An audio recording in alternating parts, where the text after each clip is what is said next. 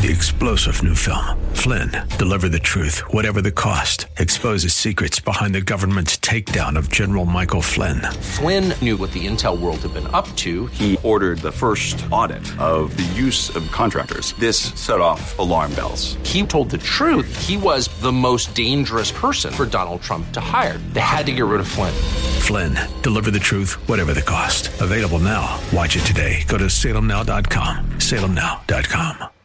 There's a message true and glad for the sinful and the sad. Ring it out, ring it out, ring it out, ring it out. It will give them courage new. It will help them to be true. Ring it out, ring it out, ring it out, ring it out. Good afternoon, folks, and welcome back to another episode of Redeeming the Time. I'm your host, Chris Macy, and I'm the minister with the North Valley Church of Christ. I want to start this program off by, again, focusing, or I want you to try to get online when you get home out of your cars, or if you are home, to go to our website, www.nvcoc.net, and you can find out all kinds of things about our home congregation here in Cave Creek. And if you click on the radio mic there, it'll take you to the blog site where they keep all of our programs here. Now, it doesn't actually give titles or description, but that is coming. And very soon in the future, hopefully in January, maybe the beginning of February, we're going to open up a new website that will have all of our audio on there for the radio program, the sermons I preach on Sunday morning, as well as starting to post some videos of studies that I'm doing here in my office if you need video. Some people tell me they work better like that. Well, Thanksgiving is over. And now we're getting ourselves ready for Christmas. Some of you started a little early. My kids are super excited. We already put up our Christmas tree and things are looking great. And to be honest with you, I'll get into all that later. I want us to dive into what I want to talk about this afternoon from Isaiah chapter 53. Isaiah 53, there in verses 10, 11, and 12. It says, "But the Lord was pleased to crush him, putting him to grief. If he would render himself as a guilt offering, he will see his offspring. He will prolong his days, and the good pleasure of the Lord will prosper in his hand. As a result of the anguish of his soul, he will see it and be satisfied. By his knowledge, the righteous one, my servant, will justify the many, as he will bear their iniquities. Therefore, I will allot him a portion with the great, and he will divide the booty with the strong, because he poured out himself to death, and was numbered with the transgressors. Yet he himself bore the sin of many, and interceded for the transgressors." Excuse me. You know, it was a retirement dinner, and the speaker stood up and began to make remarks about the man they were honoring that evening. He opened up with these words, quote, "Tonight we honor a man who doesn't know the meaning of the word disassemble, who doesn't know the meaning of the word fear, who does not know the meaning of the word quit. So we've all chipped in together, and we bought him this dictionary." You know, one phrase in the passage we just looked at here in Isaiah 53, one of these phrases caught my eye in this text, and that was in verse 11. "As a result of the anguish of his soul, he will see it and be satisfied. By his knowledge, the righteous one, my servant, will justify the many, and he will bear their iniquities." By his knowledge, he will justify the many. I got to thinking about knowledge. And I was thinking about that, you know, in the United States, knowledge is highly valued, is it not?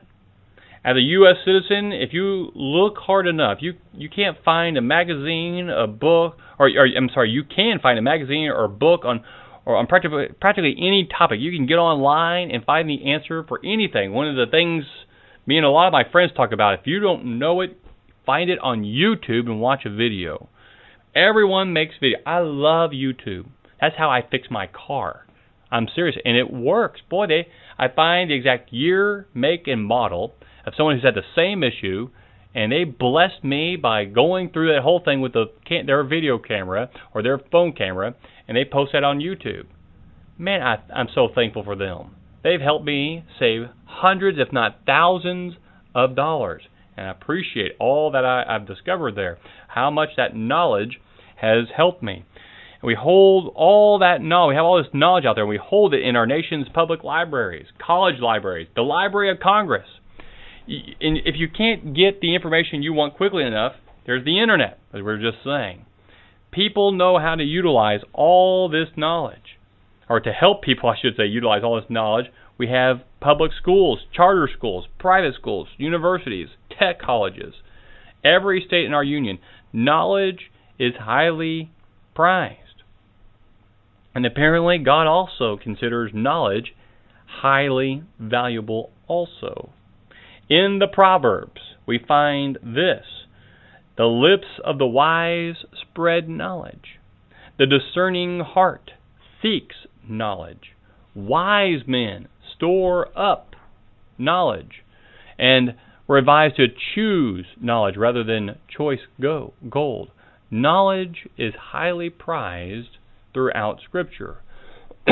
But not all knowledge is good. Paul tells Timothy, "O Timothy, guard what has been entrusted to you, avoiding worldly and empty chatter and the opposing arguments of what is falsely called knowledge."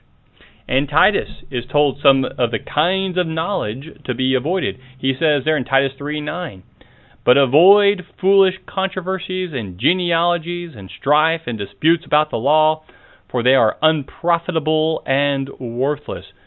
Not all knowledge is good knowledge. In fact, the very first time the word knowledge shows up in Scripture is in Genesis. You know what it is? The tree of the knowledge of good and evil. The first mention of knowledge in the Bible refers to a knowledge that God did not want His people to have. He told Adam and Eve there in Genesis 2:16 and 17, "From any tree of the garden you may eat freely, but from the tree of the knowledge of good and evil you shall not eat, for in the day that you eat from it you will surely die." Not all knowledge is good knowledge.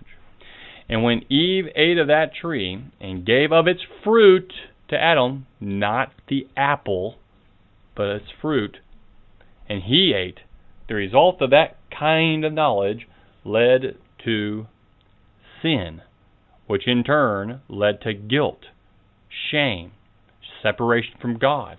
It led to conflict, poverty, homelessness, fault-finding, fear, and death. That kind of knowledge, not just of what was good, but also of what was evil, led to pain and despair and hopelessness in a world that had been pure and undefiled, blessed by God. And you might say, well, then why on earth did God ever put the tree of the knowledge of good and evil in the garden to begin with? That's a good question. I remember when I was a kid, I always thought about that and wondered, why in the world would God put that tree in the garden? Shouldn't He just let it out of there and then none of this would have ever happened? God wanted Adam and Eve to have a choice.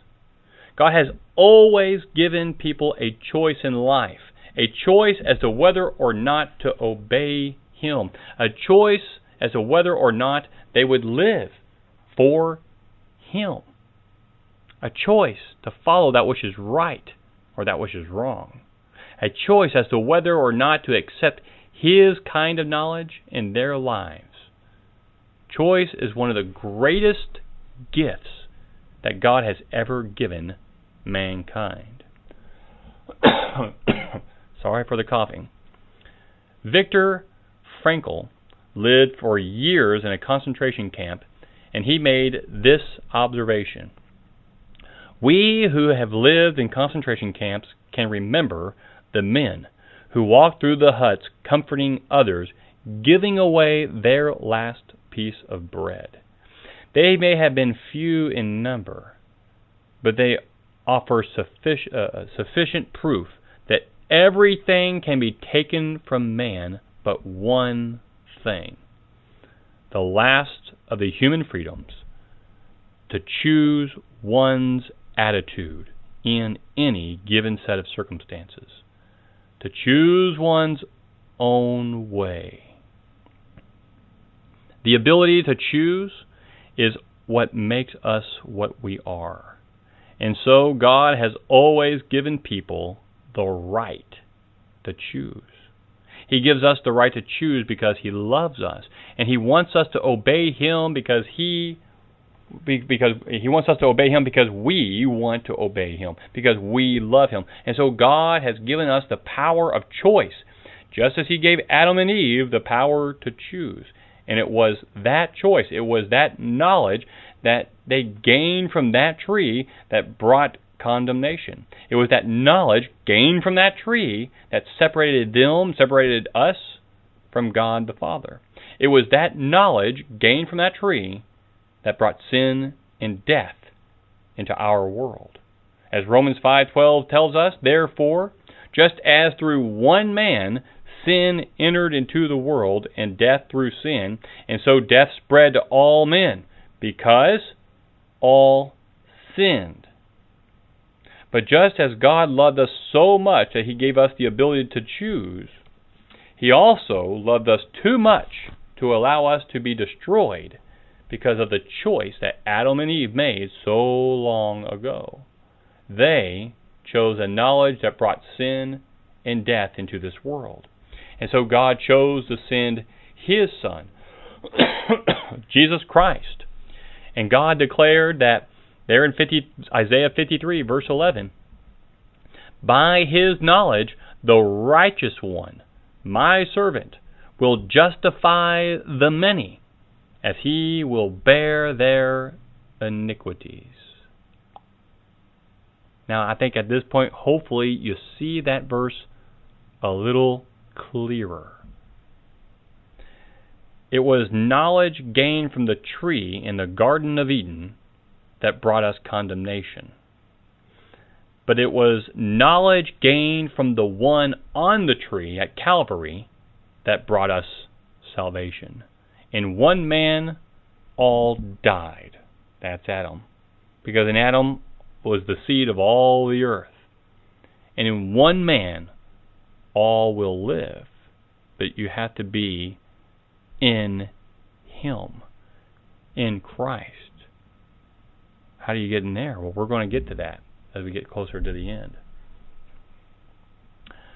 Paul wrote in Romans 5:18, so then, through one transgression, that's Adam's choice, through one transgression there resulted condemnation to all men. Even so, through one act of righteousness, Christ's death on the cross, there resulted justification of life to all men. Adam made a choice that brought us into a world of sin and condemnation, and in response, God made a choice. I'm going to send my Son. I'm going to send my righteous servant, and by His knowledge, I will justify my people. By knowing Him, my people will be made right again. By knowing Him, my people will be justified. Galatians chapter 2, verse 16 tells us, nevertheless, knowing that a man is not justified by the works of the law, but through faith in Christ Jesus, even we have believed in Christ Jesus, so that we may be justified by faith in Christ, and not by the works of the law, since by the works of the law no flesh will be justified. I'm sorry for the coughing, I just can't shake it. I also want us to look at what Paul wrote to the Corinthians in 1 Corinthians 6, 9-11. Or do you not know that the unrighteous will not inherit the kingdom of God? Do not be deceived. Neither fornicators, nor idolaters, nor adulterers, nor effeminate, nor homosexuals, nor thieves, nor the covetous, nor drunkards, nor revilers, nor swindlers will inherit the kingdom of God. Such were some of you, but you were washed, but you were sanctified, but you were justified by knowing you were justified in the name of the Lord Jesus Christ and in the Spirit of our God. Awesome. You have the privilege of being saved, the chance to be justified, but only if you make a choice to know Jesus the Christ. How do you do that? How do you get to know Jesus? Well, it's a lot like dating, right? It is. It really is. Couples go through a dating ritual. It's not like the rituals of animals that you see on the Animal Channel or Animal Planet, where animals preen and strut to show themselves off. Our dating ritual has to do with getting to know one another. We sit down and talk with our date to try to find out what they like to do, what movies they like, what makes them sad or happy. In essence, dating is all about getting to know the other person, finding out what they know or think about you. The hopeful result of the dating ritual is to find someone with whom you can ultimately become married to and become intimate with. You know, when I met my wife, I was actually, it's a very interesting, long story. I won't go through the whole thing, but I first met her, it was online. I was off to war in Afghanistan, and I was receiving emails of encouragement, and I got one from this girl. I believe it was on January the 4th. Man, I think it was 05 or 04. And it was on January 4th, and I responded back to her, and we still have the emails, and I mean, pages and pages worth of one email, and we had hundreds of emails my whole time in Afghanistan. We got to know one another intimately. We knew each other. When I got back, I met her family, and it wasn't too long after that I married her. Still married to her today, got 4 kids, because I got to know her. She got to know me. And so also it is with getting to know Jesus. First, you have to get to know who Jesus is. You have to know and accept that Jesus was who he said he was, the Son of God. I think everyone out there listening to this program today knows that. I think you know and understand that. Others in this world may know Jesus as a good teacher or know him as a good, nice man who died on a cross, but you can't really know Jesus until you believe that he is the Son of God and understand what that means. Number 2, you have to know what Jesus thinks of you. Oh, that's right. That you are what he says you are, a sinner in need of his forgiveness. All have sinned and fallen short of the glory of God, Romans 3:23. You can't know Jesus until you believe that you really need what he is offering. And third, you must decide that you want to walk with him. It's hard. It's hard to have a lasting relationship with someone if you want to go one way and they want to go another. That will tear you apart.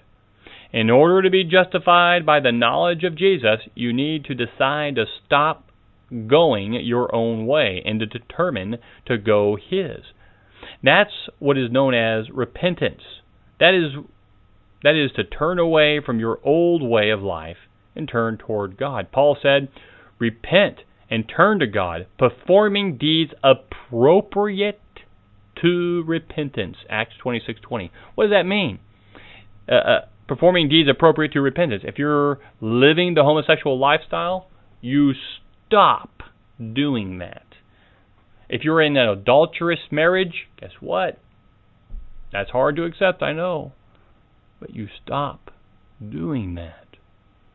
You stop. Number 4, You must decide that Jesus is to be the Lord and Master of your life. You must decide that you don't just want to know Him casually. You want to be involved. You want Him, I should say, to be involved in every area of your life. You want Him to have total control of what you are and what you expect to be. And lastly, you must seek to be intimate with Him.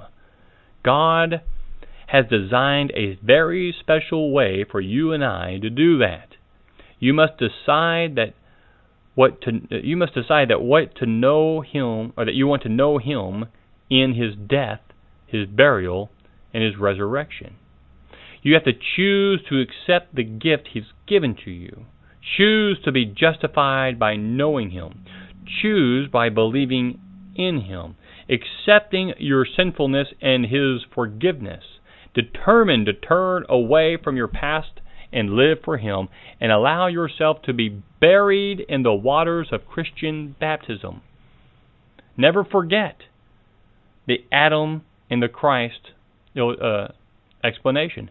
In Adam, all died. In Adam, before you were ever born, when Adam partook of that fruit from the tree of the knowledge of good and evil, we all died there spiritually. We had no choice, because we were there in His loins. Not born yet, but we took part of it. We were there. In Christ, we can have life.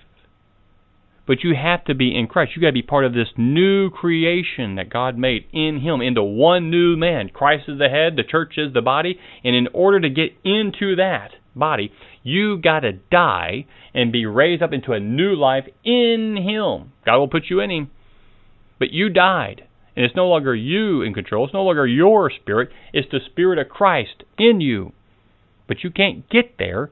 Your spirit won't die until you are baptized, buried in that watery grave, raised into that new life. A couple of years ago, I had the opportunity to speak with a man who was dying of cancer. We talked and we prayed, and I spoke to him of Jesus, but he refused. He did not want to know Jesus. He didn't want God to forgive him. So he died, and he never knew Jesus. By contrast, years ago, another man named Kevin had been coming to a worship service on a regular basis. This was in another congregation, not with me. He would hear the messages from the pulpit. He would struggle with what to do. And when the invitation was given, he would grasp the chair in front of him until his knuckles turned white. For weeks, he went on like this, until one Sunday, he did come forward and chose to know Jesus, chose to accept he needed to change, and he was buried with Christ and raised up as a new creature. Both these men made choices. One to know Jesus, one to reject that knowledge. What choice did you make?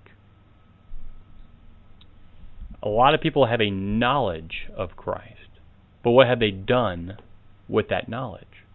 Did they properly apply it to their lives?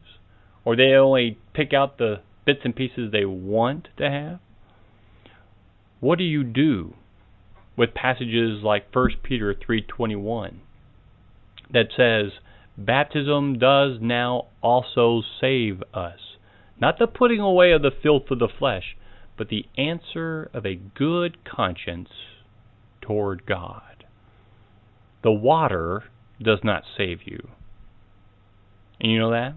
Your act and the work of that act does not save you. God does.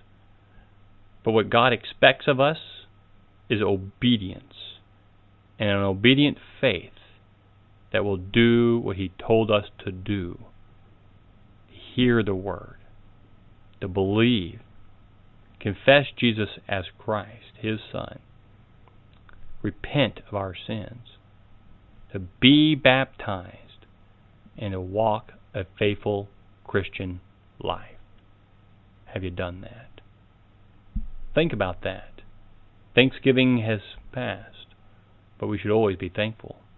Christmas is coming. Hopefully your thoughts are turning to the birth of Christ, but our thoughts should always be turned to Christ.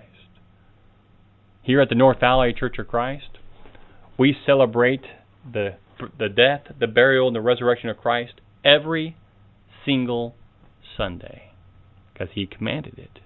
That's what He expected of us. We saw it in His apostles. If you want to know more about that, if you want to know more about the truth and what the Bible teaches, come on up here at the North Valley Church of Christ. We're at 5413 East Desert Vista Trail, Cave Creek, Arizona. You can look us up online on those maps, the North Valley Church of Christ. Come find us. Meet with us. Sunday mornings we meet at Bible class at 9:30. The sermon's at 10:30.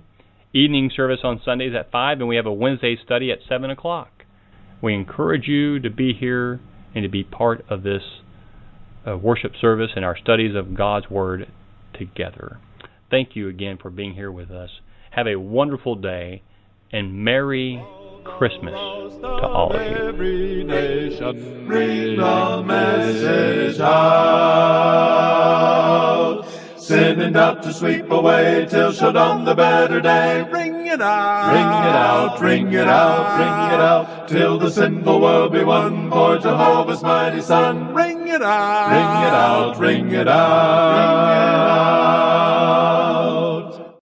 3-star General Michael J. Flynn, head of the Pentagon Intelligence Agency, knew all the government's dirty secrets. He was one of the most respected generals in the military. Flynn knew what the intel world had been up to. He understood its funding. He ordered the first audit of the use of contractors. This set off alarm bells.